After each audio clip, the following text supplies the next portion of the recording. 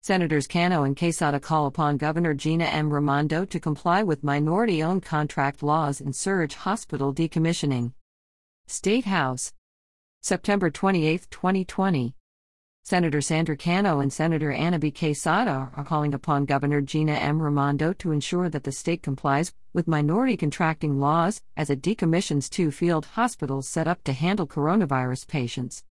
The coronavirus pandemic has hurt all sectors of our economy, particularly small businesses.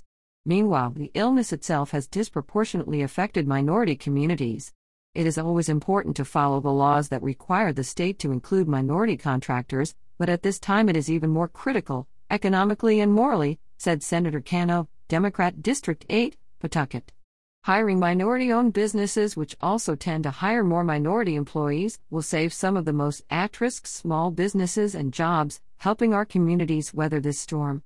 It's a smart way to make sure our state resources do the most good. The State Properties Committee is set to meet tomorrow morning to take steps toward decommissioning the surge hospitals that were set up in the spring at the Rhode Island Convention Center in Providence and at a former Lowe's in North Kingstown to handle patients if local hospitals became overwhelmed. That scenario, fortunately, did not play out.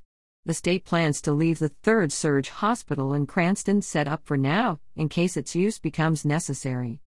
The 2 senators pointed out that Rhode Island spent $34 million to construct and equip the 3 field hospitals, and not a single dollar went to a minority-owned Rhode Island company.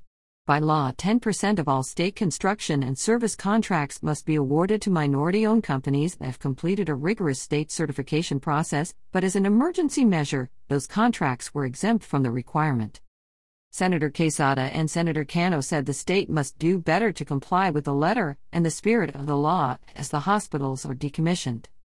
There are hundreds of minority-owned business enterprises on the state's master list of vendors, and they deserve to be considered for these valuable contracts.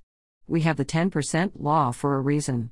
Rhode Island is a place where inclusivity is valued. Our state dollars must be spent in a way that reflects those values and lifts up communities that have, historically, often been left out, said Senator Quezada, Democrat District 2, Providence.